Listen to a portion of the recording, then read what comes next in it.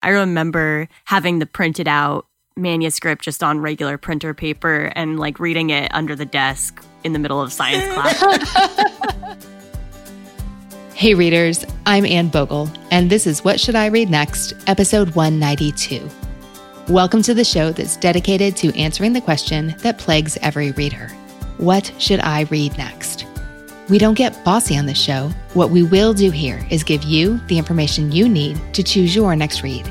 Every week, we'll talk all things books and reading and do a little literary matchmaking with one guest. Readers, on our recent Ask Me Anything episode, I got lots of questions about recommending books for kids. When it comes to children's recs, I rely on people who know children's books, and Literati Kids sure does.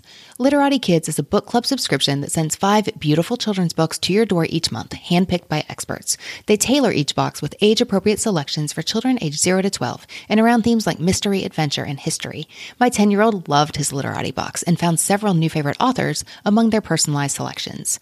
In addition to the books, your child receives artwork from world-renowned artists, personalized stickers, and other fun goodies in each monthly box. Go to literati.com/readnext for 25% off your first 2 orders and pick your kids' book club today. Remember, no one else has kids' book clubs like these. Only at literati.com/readnext can you get 25% off your first 2 orders and receive 5 incredible kids' books curated by experts delivered to your door every month. That's literati.com/readnext. Want a confidence boost? Take coloring your hair at home to the next level with Madison Reed. Get gorgeous professional hair color delivered to your door starting at $22. This is game-changing color you can do at home and look as if you just came from the salon without the time or expense. At Madison Reed, master colorists blend nuances of light, dark, cool, and warm tones to create over 55 gorgeous multi-dimensional shades. Find your perfect shade at madison-reed.com. What Should I Read Next listeners get 10% off plus free shipping on their first color kit with the code READ. Use the code READ, R-E-A-D, at madison-reed.com. Readers, today we're talking to the second mother-daughter duo in our show's history, and I couldn't be happier to welcome the Seattle pair to the show. Rita and Zoe Amer have always bonded over books since Zoe was tiny. She's all grown up now, but the shared love of reading remains, and bonding over books is a key reason for their tight bond. Today, we discuss their history together as readers and also, as you'll hear, writers, hidden gems from the past, and the great conversations that come from bad books. Let's get to it. Rita and Zoe, welcome to the show. Thank you, Anne. Thanks for having us. It is my pleasure. I'm so excited to talk to another mother-daughter duo. Now, Rita, you were just telling me that you've listened to every episode of What Should I Read Next in its finished state, which is something that I have not done myself, but I believe this is our second mother-daughter episode. Episode 111 with Emily and Daniela ran the day after Christmas in December 2017. That was really sweet. Well, something that they really shared in common with you all is that they had really gotten to know each other and really bonded through the years over the love of great books. Yeah, I was touched when I read Zoe's comment to you about what sharing my reading meant to her. Oh, Zoe, would you tell us about that? Yeah, absolutely. It's really wonderful, obviously, to have a parent who has such a love of books and then to be imparted that. But I'd say Mom definitely influenced my readings in several ways. She would just give me books that she thought I'd like, that she'd never read before. And then 2, recommend me books. And 3, also read books that I recommended to her. So there was like a back and forth. As a kid, I loved fantasy and certain other things. But as an adult, I think we've really kind of come together, I guess, in terms of our taste and everything. It's been wonderful to have somebody who has such omnivorous taste. I'd say like Mom's taste is incredibly eclectic in books and movies and everything. And then really like have somebody who you feel like is an authority to be like, this is the good stuff, kid. And we've had great conversations about it. When you read a great piece of literature, you can really dig into talking about human relationships in general and emotions and things like that. Well, it's great to hear that because, Anne, you know, you having 4 kids, I'm sure you've experienced this.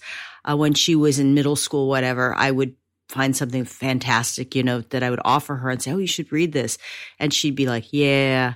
And I'd be like, oh, yeah, come in. Yeah, maybe. And then Then 2 months later, I swear, not 2 months later, I see her in her room reading that very book and says, "Oh, my friend Morgan told me about it, and I'm reading it because she recommended it to me." And I'm like, I don't know what book this is that she has such a vendetta about, for the record. There I don't know what it is. So many of them. There really were. There's more than one.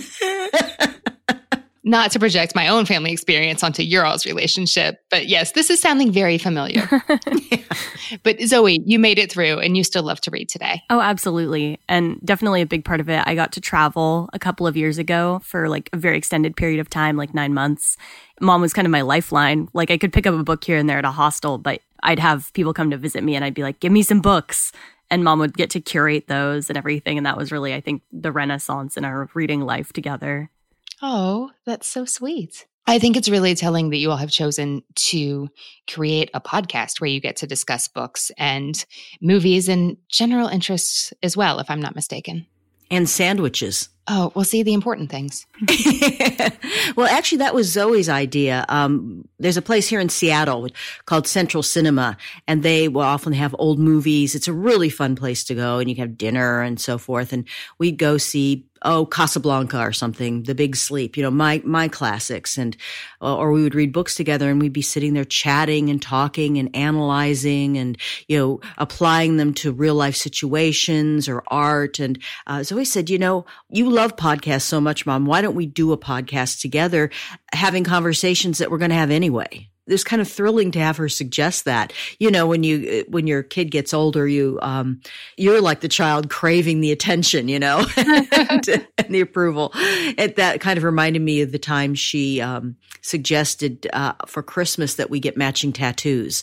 And that was like, she wants to have matching tattoos with her mom. Well, what did you choose? It was from The Firecat by Esther Averill, which was one of those you can read books from back in the 50s or 60s that I had read to her. It was a cherished childhood favorite of mine.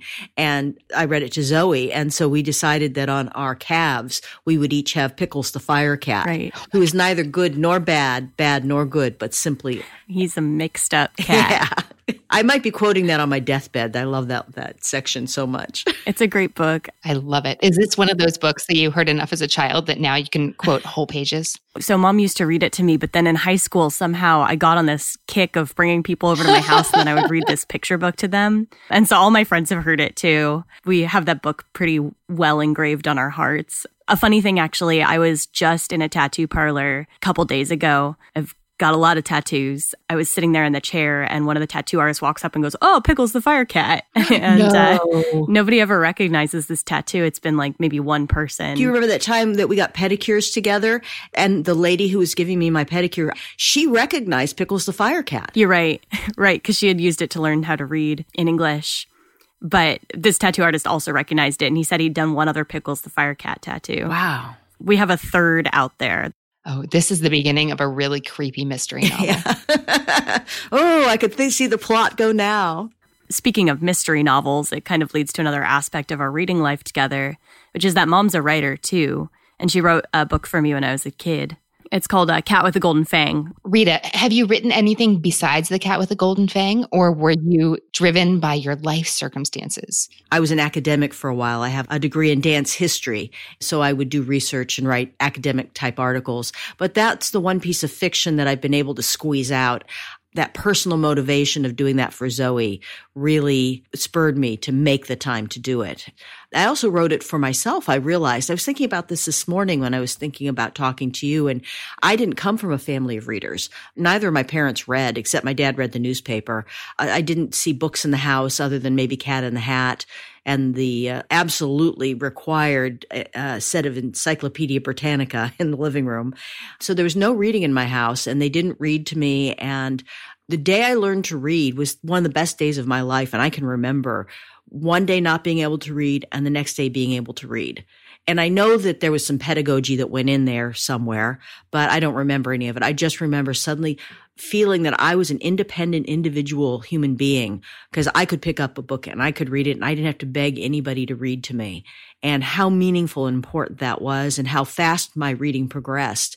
And I would have loved to have had The Cat with the Golden Fang to read when I was a kid. This is all new to me. That's really wonderful. Yeah, I hadn't thought of it. I hadn't connected the two. And then when I saw Zoe, who had plenty of stuff to read and was always reading, not having anything that an 8-year-old or a 9-year-old that was challenging to her as a reader and appropriate for her age, the subject matter being appropriate, because she was reading a lot of books about kids facing drugs or dating, or she was reading more adult type books. And it would have been nice to stay in her innocence a little bit more, a little bit longer, if you will.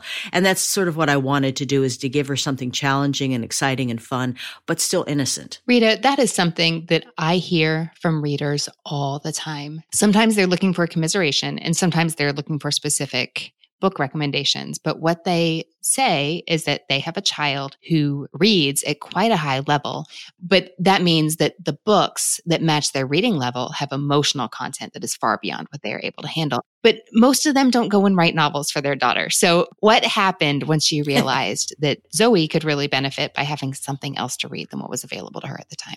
I was in a place too where I was feeling very creative, I think. It took a long time to write, and I did do a lot of revisions, and I didn't know what was going to happen with the story. And so I was just kind of writing as it came to me. It ended up being a mystery. There ended up being a big twist at the end that I didn't know was coming. And I swear I sat there, I wrote it, and I went, no way! That's what it is? Oh my gosh. I mean, I was like blown away by the twist, because I didn't even know it was coming. And so that was so much fun. And then I took the manuscript and I gave it to Zoe and asked her to be my editor. And I said, could you read this and give me feedback on it? And so she read the manuscript, and she pointed out some very great, really good logical flaws in the story that I'm like, oh, you're right. I've got to fix that. That doesn't make sense. How did he get from here to there? And she not only was the end audience, she was also part of the process in the editing.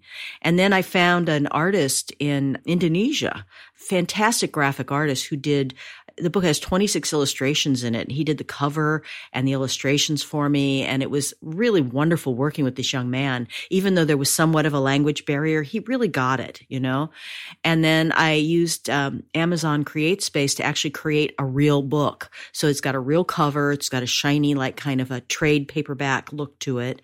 It's actually on Amazon, like a real book. A real book. It was very exciting. Zoe, was that the beginning of a very successful editing career? Actually, I did. I have gone on to edit a lot of different things. That was fun for me. I remember having the printed out manuscript just on regular printer paper and like reading it under the desk in the middle of science class or something in elementary school, which was fine. I passed that class. It was a great grade. I'm sure that helped me go on, and I ended up doing a lot of poetry and whatnot in college, and I worked at the Literary Arts magazine for my community college for a year, putting out a book. And I love editing. It really is such a wonderful collaborative experience, because you get to both build someone up and then help them improve on what they're making. And so you end up looking for the best things about the work. And that's my favorite part of editing, is you don't look for the flaws, you look for the best parts of it. Readers, if you love What Should I Read Next, you're going to love being part of our Patreon community. That's where we share bonus episodes, including follow-ups with previous guests, interesting conversations that were cut for time reasons, and One Great Book Style episodes where I tell you all about recent reads that I adore. In addition to the extra audio, you get access to our super secret spreadsheet vault with the full list of all the books guests love and my 3 recommendations from every episode in an easy-to-search format. And on occasion, we get together live online for Ask Us Anything style conversations and events like our 90-minute fall book preview and summer reading guide unboxing. Join for all these perks and to be part of the community behind What Should I Read Next. Go to patreon.com/whatshouldireadnext. That's patreon.com/whatshouldireadnext to become a member today. Patreon.com/whatshouldireadnext. Now, Rita, we know that you're an eclectic reader, and Zoe, I'm very interested in hearing about your reading taste as well. I'm not really sure how we're going to recommend books for the both of you to read. I can imagine there are a million possibilities, or at least a solid 100 that we could go through. But you all know how this works. You are each going to tell me 3 books you love, 1 book you don't, and what you've been reading lately. Rita, your list is so long. It sounds like you read a ton right now. I do.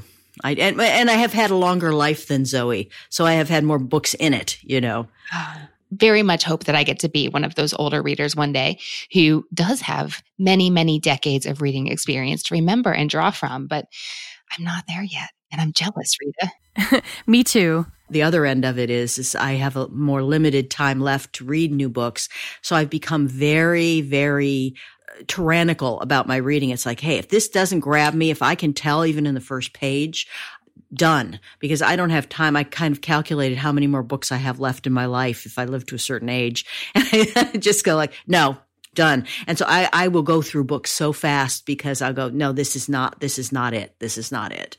I thought you were going to say, oh, the joy of having all those books to look forward to. You see, this is my cynicism coming through. I like that you're taking your reading life seriously. The transcendent sensation of reading a book that does get inside and touch you and shift you and bring you in almost into collision with someone else's consciousness is such a moving and important experience. I don't want to waste my time on books if I know I'm just reading them to get through them or they're just okay, or that doesn't mean they can't be fun, because I love a fun book. Well, I am looking forward to hearing more about that. Zoe, how do you feel about going first? Honestly, I think my list is much shorter. I brought a curated sampling for you. Ooh, I like the way you're thinking about this. So for my top 3 favorites, how I thought about it was I wanted to give you a book from each maybe aspect, the most important aspects of my reading. So I didn't decide to go with 3 pieces of great literature or anything like that. I was like, I want to bring something that was meaningful or impactful to me at different times of my life. I picked a book of poetry, I picked a piece of literature, and I picked a young adult novel. Really, it's a series. And so this first one is Protector of the Small by Tamora Pierce. It's a fantasy series where sometimes women go and train to be knights. And so this is about a woman who goes to the Royal Academy and learns how to be a knight. And it's very, feminist, girls can be and do whatever they want to do. And so she learns to fight, and she's really great at leading people and everything. So it was a very inspiring series to me when I was younger. Do you continue to read fantasy today? Definitely. I have to pick and choose because I don't have as much time to read as I did. I used to just be voracious, but that was one of my first genres. And that was a genre that my dad really loved as well. And so he gave me a lot of books.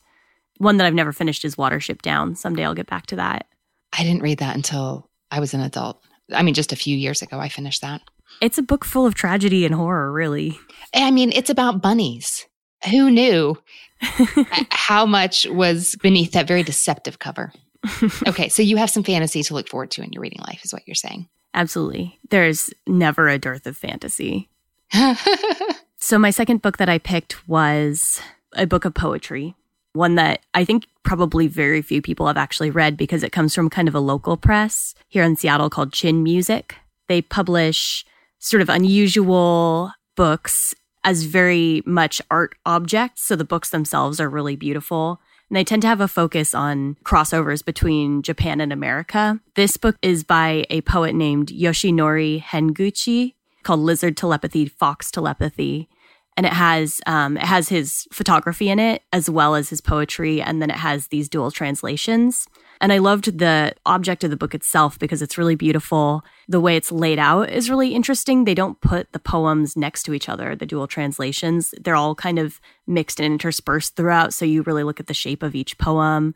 It's just a beautiful book, and it has a very eclectic sensibility to it and kind of a surrealist sensibility to it where you read it and the poems aren't straightforward necessarily. They have a lot of wacky things happen in them. And it just really inspired me when I was learning to write poetry in college and everything. How did you pick this one up?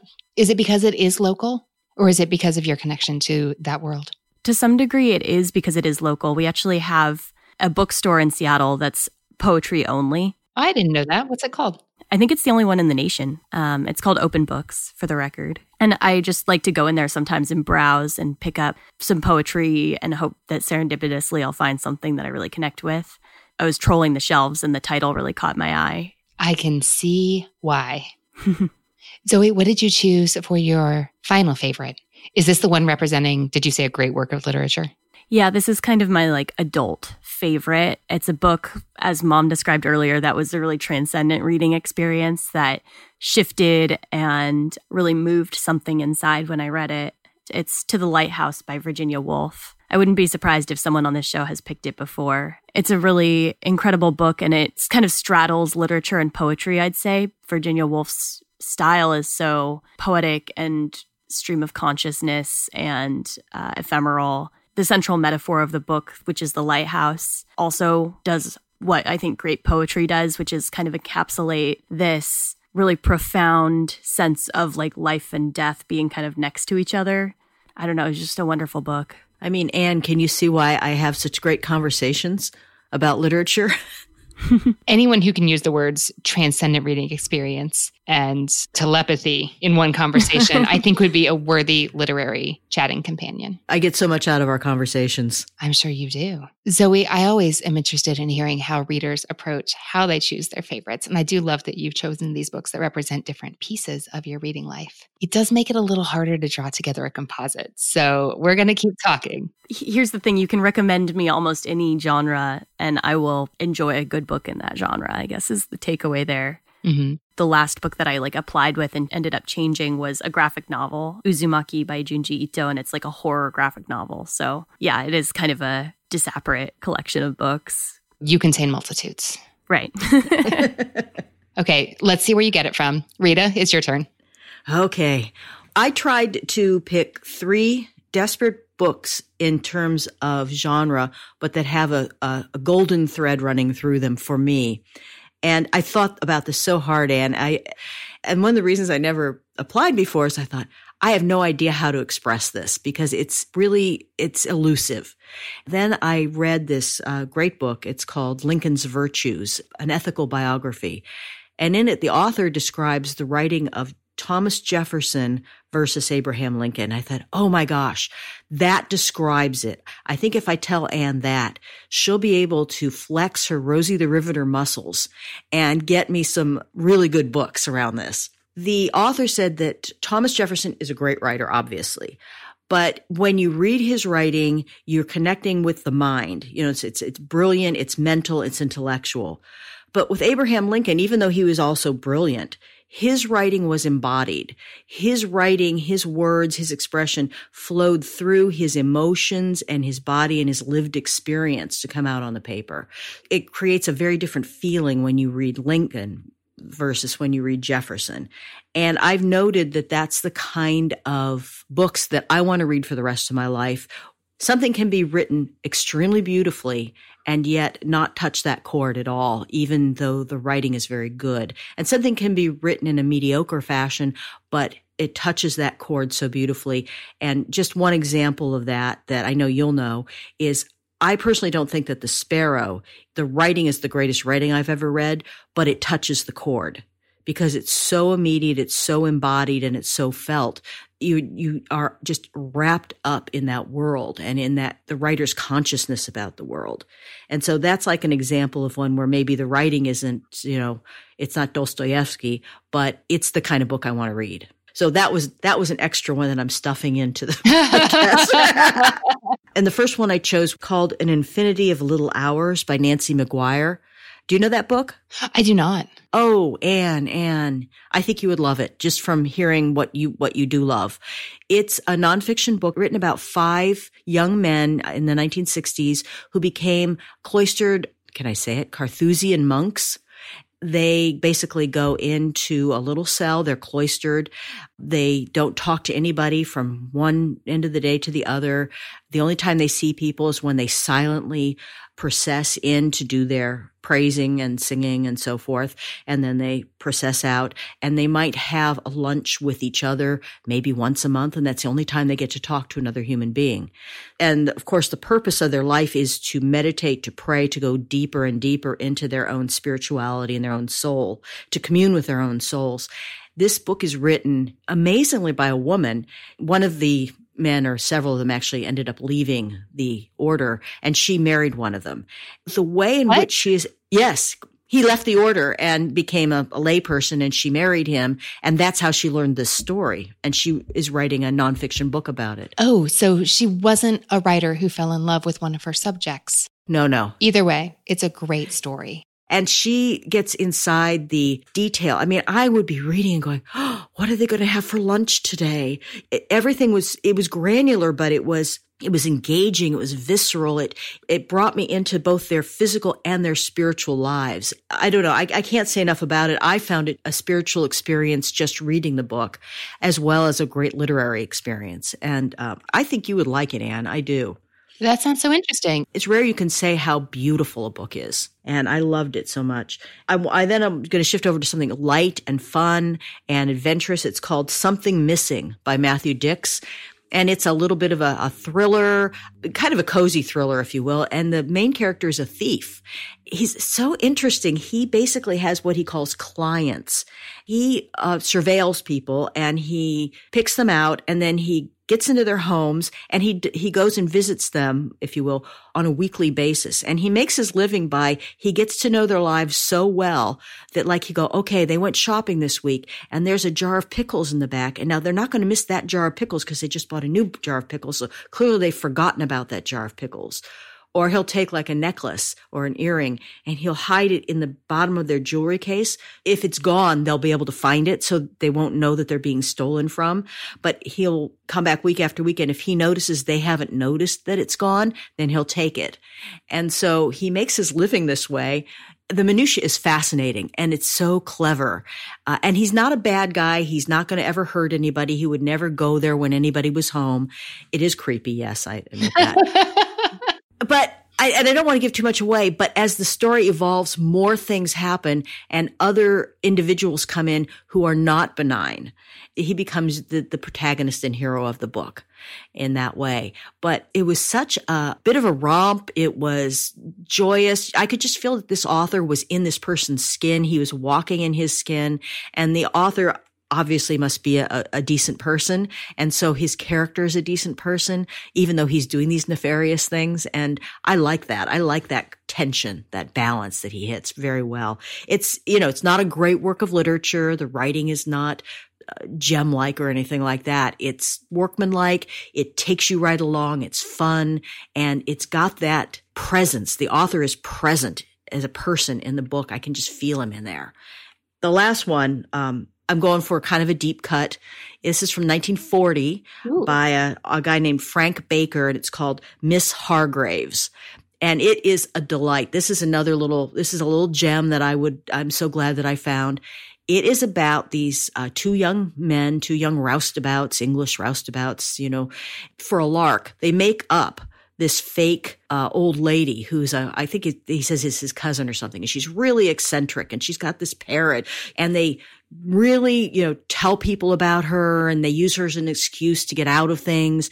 And all of a sudden, one day, knock on the door, and who's there but Miss Hargreaves? This figment that they made up has come to life. And she comes into this guy's life, and she just turns it topsy-turvy, and he can't figure out what to do, and how does he get rid of her? But then she's like this kind of alive creature now. She's like a real person. So he has certain qualms and guilt and so forth, kind of like Dr. Frankenstein, except he actually has a good moral sense, and he sees her as a person, so he's not going to be mean to her.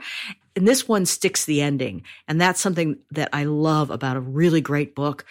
They get to the end, you're going along, okay, it's good, it's interesting, and a lot of time they don't stick the ending. The ending kind of goes flabby. And you're like, all right, the rest of the book was good. And this one, it just takes you right to that end. And it's just like a little pinpoint, boom, perfect. I know I've read another book where people have conjured real characters into being. Ooh. I don't, what are they? I don't know. It's just, I'm going to remember in the shower later today. Zoe, you said that you could read any number of books in different genres and enjoy them all if they're great books. Right. They're not all great books. So now's your chance to tell me about a book that did not work for you. Yeah, The Magician by Lev Grossman is what I kind of ended up putting in here. It's an example of a fantasy book. This is a book that is really popular, definitely a bestseller. And the thing is, it has a lot of merits, but I read this book. I hated it as I could not stop reading it and trying to pick it apart. If he wrote this book as, a provocative piece, it definitely worked. It's a fantasy book that's supposed to sort of take you from Narnia and like the place of maybe the Chronicles of Narnia to an adult place. He throws in a bunch of different genres. I guess time travel's in there and all these other fantasy tropes. And there's so much that's really clever about this book, about the character who, learns to do magic. There's hot Harry Potter elements and everything. But there are more like real consequences and grittiness to the book itself. But I don't know, there's almost an arrogance to the storytelling, which I'm sure Lev Grossman is a wonderful person. But I don't know, there just was something so infuriating about the flavor of the book because it really took these tropes and conventions and said, like, I'm going to play with them, but then didn't end up having better continuity than the source materials or having something that made it work logically, the internal logic of the book and everything. I don't know. It frustrated me a lot. And the main character also was just kind of a brat, but it was a really polarizing book for me. Like, I still read the entire thing and vent about it and complain about it to Mom. I read it too, and I understand exactly. There was some really good stuff in that book, and I understand why people like it. But Zoe and I both felt that the author felt that he was above his material. Yes, that's it. So it just came off as condescending? Yeah. To some degree, yeah, totally. And so that's why I couldn't enjoy it. I didn't want to enjoy it. Okay, we'll try to find you some books with a little more soul. Thanks. Rita, what hasn't worked out for you? Well, this one, again, I tried to choose something that would illustrate the Jefferson side of the dichotomy here. I've chosen Flaubert's Parrot by Julian Barnes. Actually, pretty much anything Julian Barnes has written. And it guts me because his books, especially Flaubert's Parrot, has everything I love. It has history. It has literary references. It's got whimsy, real intelligence. It's well written. You'd think, oh, check on my list. And Julian Barnes, from when I've seen interviews with him, appears to be a really gracious English gentleman. So, like a good person. But when I read it, it is so intellectual. It is so mental that I don't feel a sense of that gracious English gentleman in the book. So it's got the right ingredients, but it doesn't touch the chord. Yeah, exactly. Zoe, what have you been reading lately? You don't have to apologize or say you haven't been reading a lot. Like 2 books is completely acceptable. Yeah, I was going to say, this is going to be nice and simple for you. I do have a lot of books that have bookmarks in them on my shelf that I've been reading for years. Oh, we can go to that support group together. Maybe someday I'll finish these books. But the one that I have been actively reading is Wuthering Heights, another classic. So this is one that Mom encouraged me to read because it's one of her favorite classic novels. Over the years, I picked it up a number of times and couldn't get past the first page. I know that my reading level is certainly high enough to read it, but the style did kind of set me back for a really long time and made it hard to engage with. And we also watched miniseries of Wuthering Heights, or a movie when I was younger, and I do remember I disappointed Mom a lot by being like, I can't handle this. It's too corny. It's too like romantic and gross. It took the right set of time and circumstance for me to be like come into my own to read this book because I'm loving it now. Got past that first page and kind of got used to the style. I don't know. I've been in a lot more relationships since I was 13. So even if it is really melodramatic to some degree, or just very intense, I can now glean the like feeling and potency of the writing and of the like romance in the novel and everything. I'm digging it. Rita, since you've listened to every episode, you probably know that this was a book that was not for me. I know. Aha. That's in a way I kind of encouraged Zoe to bring it up because I thought it would be interesting to get another point of view because I know that that's one that you didn't care for. And the one thing that I proposed to Zoe is to look at it not so much as that these are actual people, but that Emily Bronte was raised isolated on the moors. Imagine these girls in the dark kitchen, the wind howling, and then their servants would like tell them ghost stories and myths from the time. And everything was very large and overblown. And then they were being raised also at the time of the where the Romantic period was blossoming. So really, it seemed to me this book is more along the lines of reading Greek mythology or reading Norse mythology than it is reading about people. that kind of gives me a different perspective on it. Then I don't have to like them. It doesn't matter whether I like them or not. It's about their elemental influences. Yeah, that's one thing that I love about it is just the amoral quality of the characters, or the two main characters of Kathy and Heathcliff especially, is just you can't relegate them to morality. I'm a little distracted by the fact that relegate was the word that kicked me out of the state spelling bee in third grade. Oh, really? I put an I in the middle. Uh-oh. Yikes. Sorry to bring up a traumatic episode in your past. I didn't know. I was stepping on a landmine with that one. But yes, that's an excellent point, that when you read it through that lens, you can have a lot more patience with their decisions. Yeah. Rita, what are you reading right now? Well, one book that I discovered at a library sale, I read this in grade school. Do you remember those flyers that they used to give? And did they, I don't know if they still did it. You're a lot younger than I am.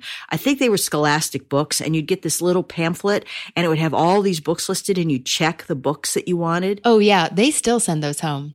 Oh, do they? Oh my gosh. It was the highlight of my year. Oh, and when I was a kid, the books were like between 35 and 75 cents. So I could get a lot because my parents were willing to, that wasn't that much money. That has actually changed. Yeah, I'm sure. Oh my gosh. I can't even imagine. It must be so expensive now. And so I would always have the biggest pile of books. I always knew which was my pile because it was always at least twice as high as anybody else's pile. And one of these that I got, and I can't believe they had this in Scholastic books, it's The Lives and Times of Archie and Mehitable by Don Marquis. Have you ever read that? I have not. It's actually poetry. It was written around the turn of the 20th century. And Don Marquis, he was a newspaper guy and he had a column.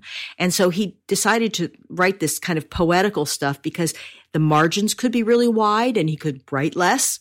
It's an ongoing series about a cockroach and a cat.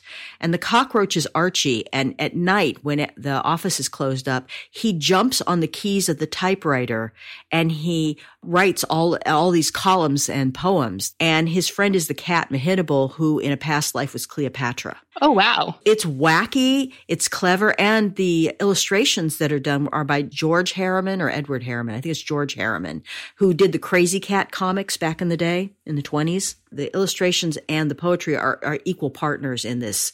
It is so delightful, so crazy, so whimsical. You do have to have a little bit of a sense of being okay with the past, with the way things were said in the past, or there was a lot of jargon and slang from the past. So you have to be kind of patient with, sometimes you have to look stuff up, just to kind of know what something meant. But mostly it's witty. Witty as all get out, both illustrations and the poetry. And one of the things that I think is very fascinating is that the illustrator was actually a Black man who was passing as white at the time. And when you know that and you look at his illustrations, it really gives a new meaning. You begin to see that there's depths, that he's bringing things to it that a lot of the times the white eyes of the time wouldn't have been able to discern. But then you see it and you go, wow, that is really clever. Zoe, you had mentioned on our submission form that you would love to read more that deals with world history. You also mentioned that you would love to make a career as a pulp romance novelist. So I can't let that little drop go by. So I would totally take a recommendation of a pulpy romance novel if you have anything. I'm not sure what it is, but I love that genre so much.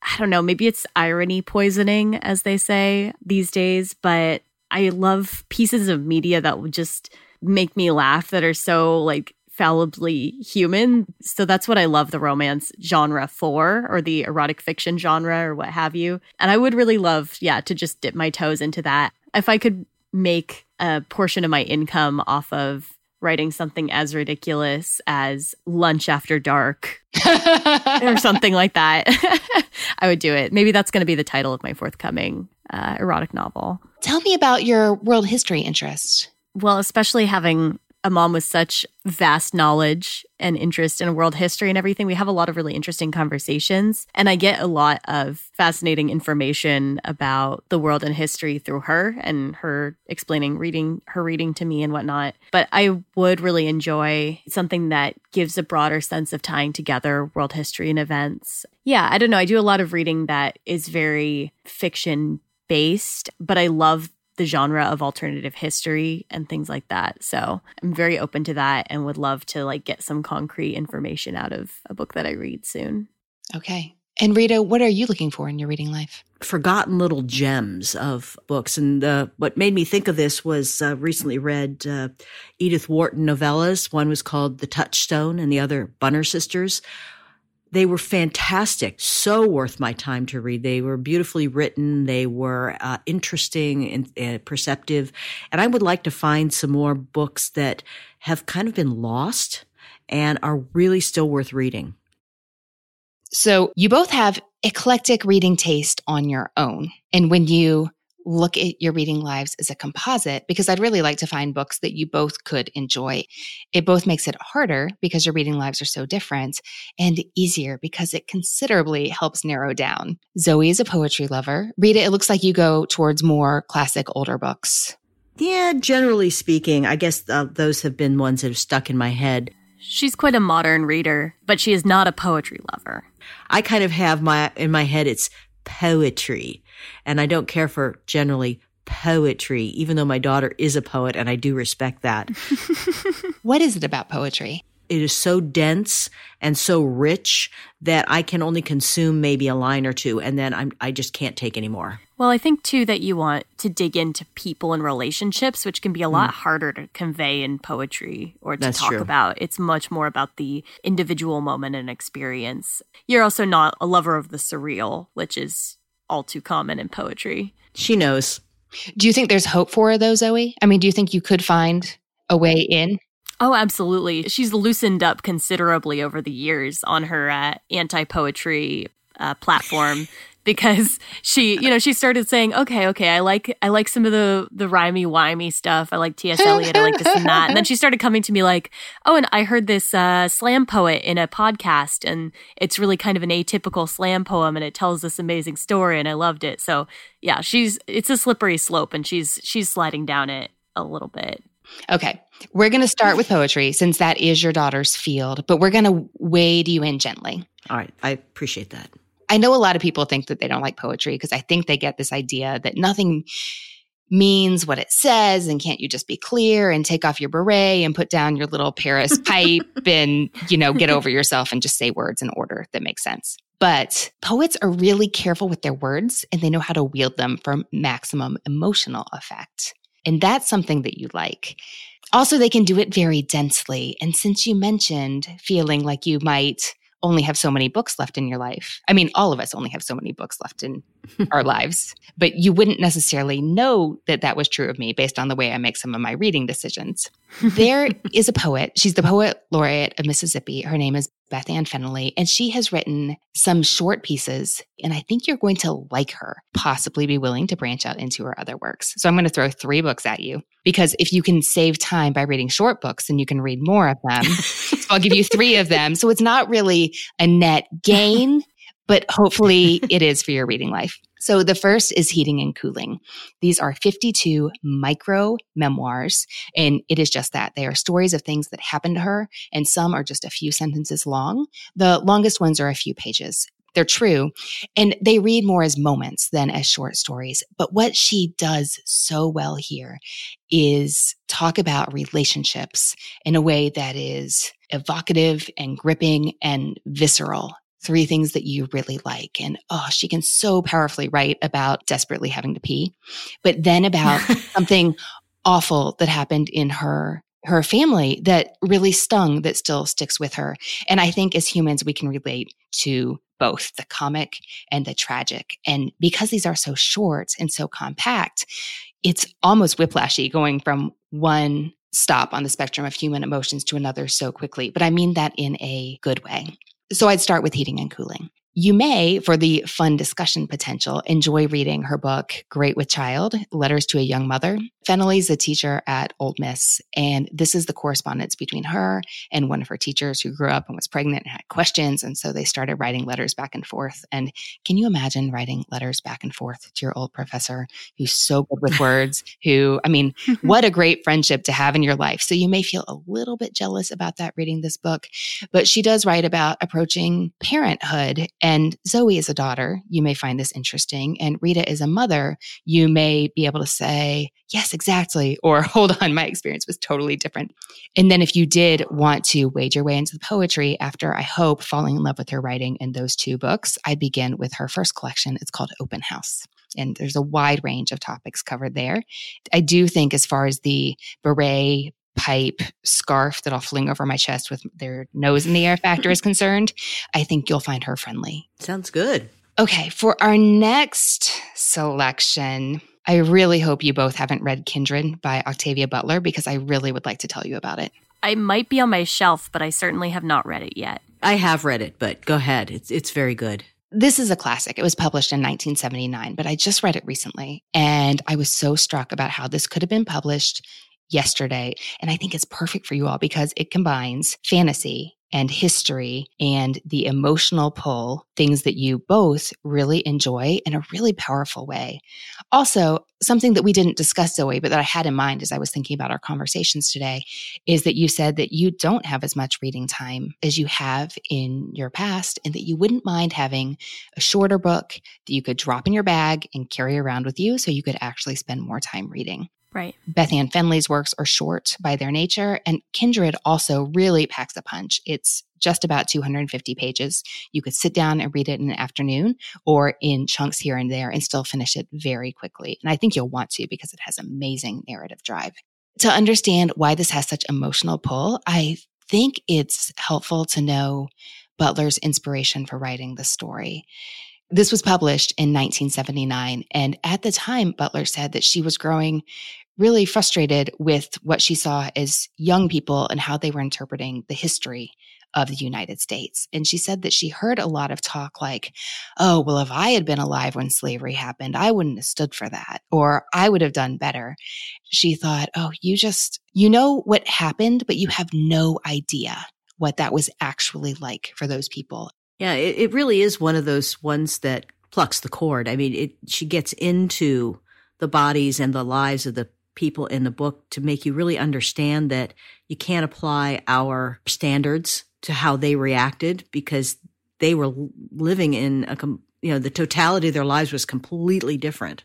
Well, what she said she wanted to do was very deliberately set her book in 1976 at the bicentennial, where America is 200 years old, yet they're still dealing with racial problems from 200 years ago. Butler is well known as a science fiction novelist. This is not really a science fiction story. It is definitely fantasy, but it's also been called a fantasy novel for people who don't like fantasy novels. Now, Zoe, I don't know how you, as a devoted fantasy reader, feel about descriptions like that. I think that fantasy is such a slippery category. I'm happy for anybody to read anything that comes under that umbrella. I'd like to think that this book can be a way in for readers who don't think they want to read fantasy novels. Butler herself didn't like these labels because she said, you put a label on it and people think, I don't want to read a book like that. Even if they actually picked it up, they would really love this book. So I just want to say, as far as books with universal appeal, this is a really powerful one. And it is one that uses time travel. The reason this is fantasy and not sci-fi is there's no time machine. There's no scientific explanation about how they went back in time. It's just a device to take this contemporary, modern, Black feminist in 1976 and suddenly throw her back over 200 years. She goes from 1976 Los Angeles to 1815 Maryland on a slave plantation. And suddenly, with fresh eyes, she's seeing before her the horrors of what a slave plantation was like in the antebellum South. It's a really powerful device. And Butler posted these reminders to herself like writers do in her workspace. She had one that read, tell stories filled with facts, make people touch and taste and know, make people feel. I mean, Rita, I really hope that this touches the chord for you because she shares the facts and yet through her character's eyes, she really makes you feel their weight. And I just can't believe that even though this was published 40 years ago, it still feels so fresh, so important. I get into trouble when I think, reading that book will make me noble because then it becomes something like homework. And then I miss out on a wonderful book for too long because of the story I've told myself about it. But what Butler is writing about is headline news today. So now is a great time to read this book. And I really feel like not only is it a timely book, but it's just so good. She's a great writer. I'll have to reread it because it's been quite a while. Yeah, you've got me fired up to read this one. There's so much to talk about. You can talk about the text itself and the relationships within it and her experience going back and forth in time, because she does go back and forth in time repeatedly. There's so much to talk about in this story, but just how we individually connect to the story, what the issues therein mean for our society today. I mean, you could have your own graduate seminar on this. Yeah. Okay, we've done poetry, which is Zoe's niche. Kindred, also fantasy, but not a brand new book. For our third selection, well, we'll say our third author, really. I'm thinking of Graham Greene, specifically The Third Man. Is this a book you all have read? I love Graham Greene. I have not actually read that one. Have you read other works by Graham Greene? Yes. In fact, gosh, I just read one recently. I can't remember the title of it. He's a wonderful writer. I don't think Zoe's ever read any Graham Greene. I was debating whether to go with his spiritual work or he called them his entertainments. But if we wanted to go in his spiritual direction, I was wondering about The End of the Affair or The Power and the Glory. I have read The End of the Affair, but I've never read The Power and the Glory. Okay, well, here's what I like about The Third Man for you. First of all, it's short. It's 150 pages. Zoe, this is definitely one that you could tuck into your bag. Sounds good. It was first published in 1949. It has absolutely stood the test of time. There's a great film to go with it, and we know how you all feel about such things, which starred Orson Welles. So, I mean, classic upon classic potential here. This is a book that is fast-paced, completely absorbing. It might be a stretch to say that it plays greatly into world history, but it does give a picture of the post-World War II Germany and the black markets and all the forces that came into play when the lawlessness crept in. Yes, you can definitely see this unfolding. I mean, even if you haven't seen the movie, this is the kind of book that you can see unfolding in your head, like in black and white stills. It's set in post-war Vienna, pleasingly shady for this kind of mystery. Many readers have heard of Harry Lime without knowing why, but he invites an old friend who's a writer to join him in Vienna. He arrives just in time to go to his friend's funeral.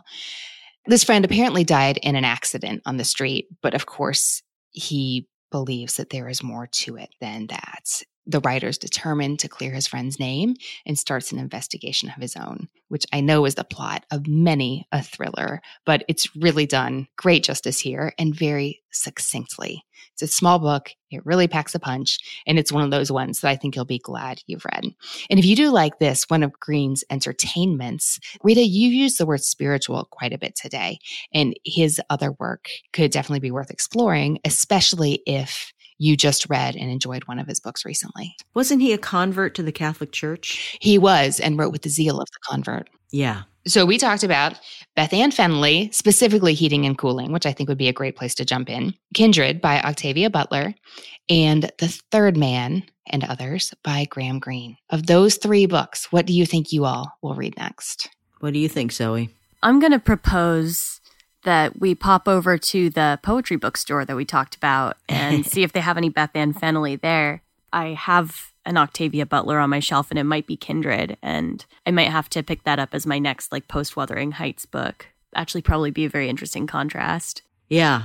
I would be into Heating and Cooling. I'd be into checking that out next. And I like that idea of the sort of the micro memoir. I love the idea of going from Kathy and Heathcliff to a contemporary Los Angeles feminist.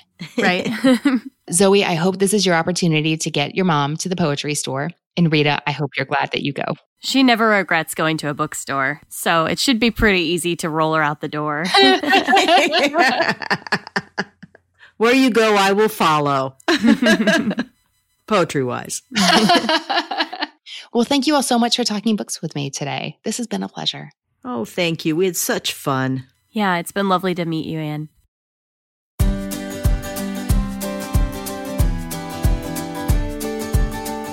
Hey readers, I hope you enjoyed my conversation with Rita and Zoe, and I'd love to hear what you think they should read next. That page is at whatshouldireadnextpodcast.com/192, and it's where you'll find the full list of titles we talked about today. If you'd like to hear more about their joint reading life, they chat about what they're reading together on their podcast, Foibles. Find the link in show notes or by searching Foibles, Foibles, in your favorite podcast app. Readers, we've got another great episode coming your way next week. Subscribe to What Should I Read Next now so you don't miss next week's episode in Apple Podcasts, Google Podcasts, Spotify, and more. We will see you next week. In the meantime, you can catch us on Friday for a new episode of One Great Book. If you're on Twitter, let me know there at Anne Bogel. That is Anne with an E, B as in books, OGEL. Tag us on Instagram to share what you are reading. You can find me there at Anne Bogel and at What Should I Read Next. Our newsletter subscribers are the first to know all the What Should I Read Next news and happenings. If you are not on the list, you can fix that now by visiting whatshouldireadnextpodcast.com/newsletter to sign up for our free weekly delivery. If you enjoyed this podcast, we'd appreciate your support. Please share it with a friend, leave a review on Apple Podcasts, or check out my book I'd rather be reading, The Delights and Dilemmas of the Reading Life. Thanks to the people who make the show happen. What Should I Read Next is produced by Brenna Frederick, with sound design by Kellen Pekacek. Readers, that's it for this episode. Thanks so much for listening. And as Rainer Maria Rilke said, how good it is to be among people who are reading. Happy reading, everyone.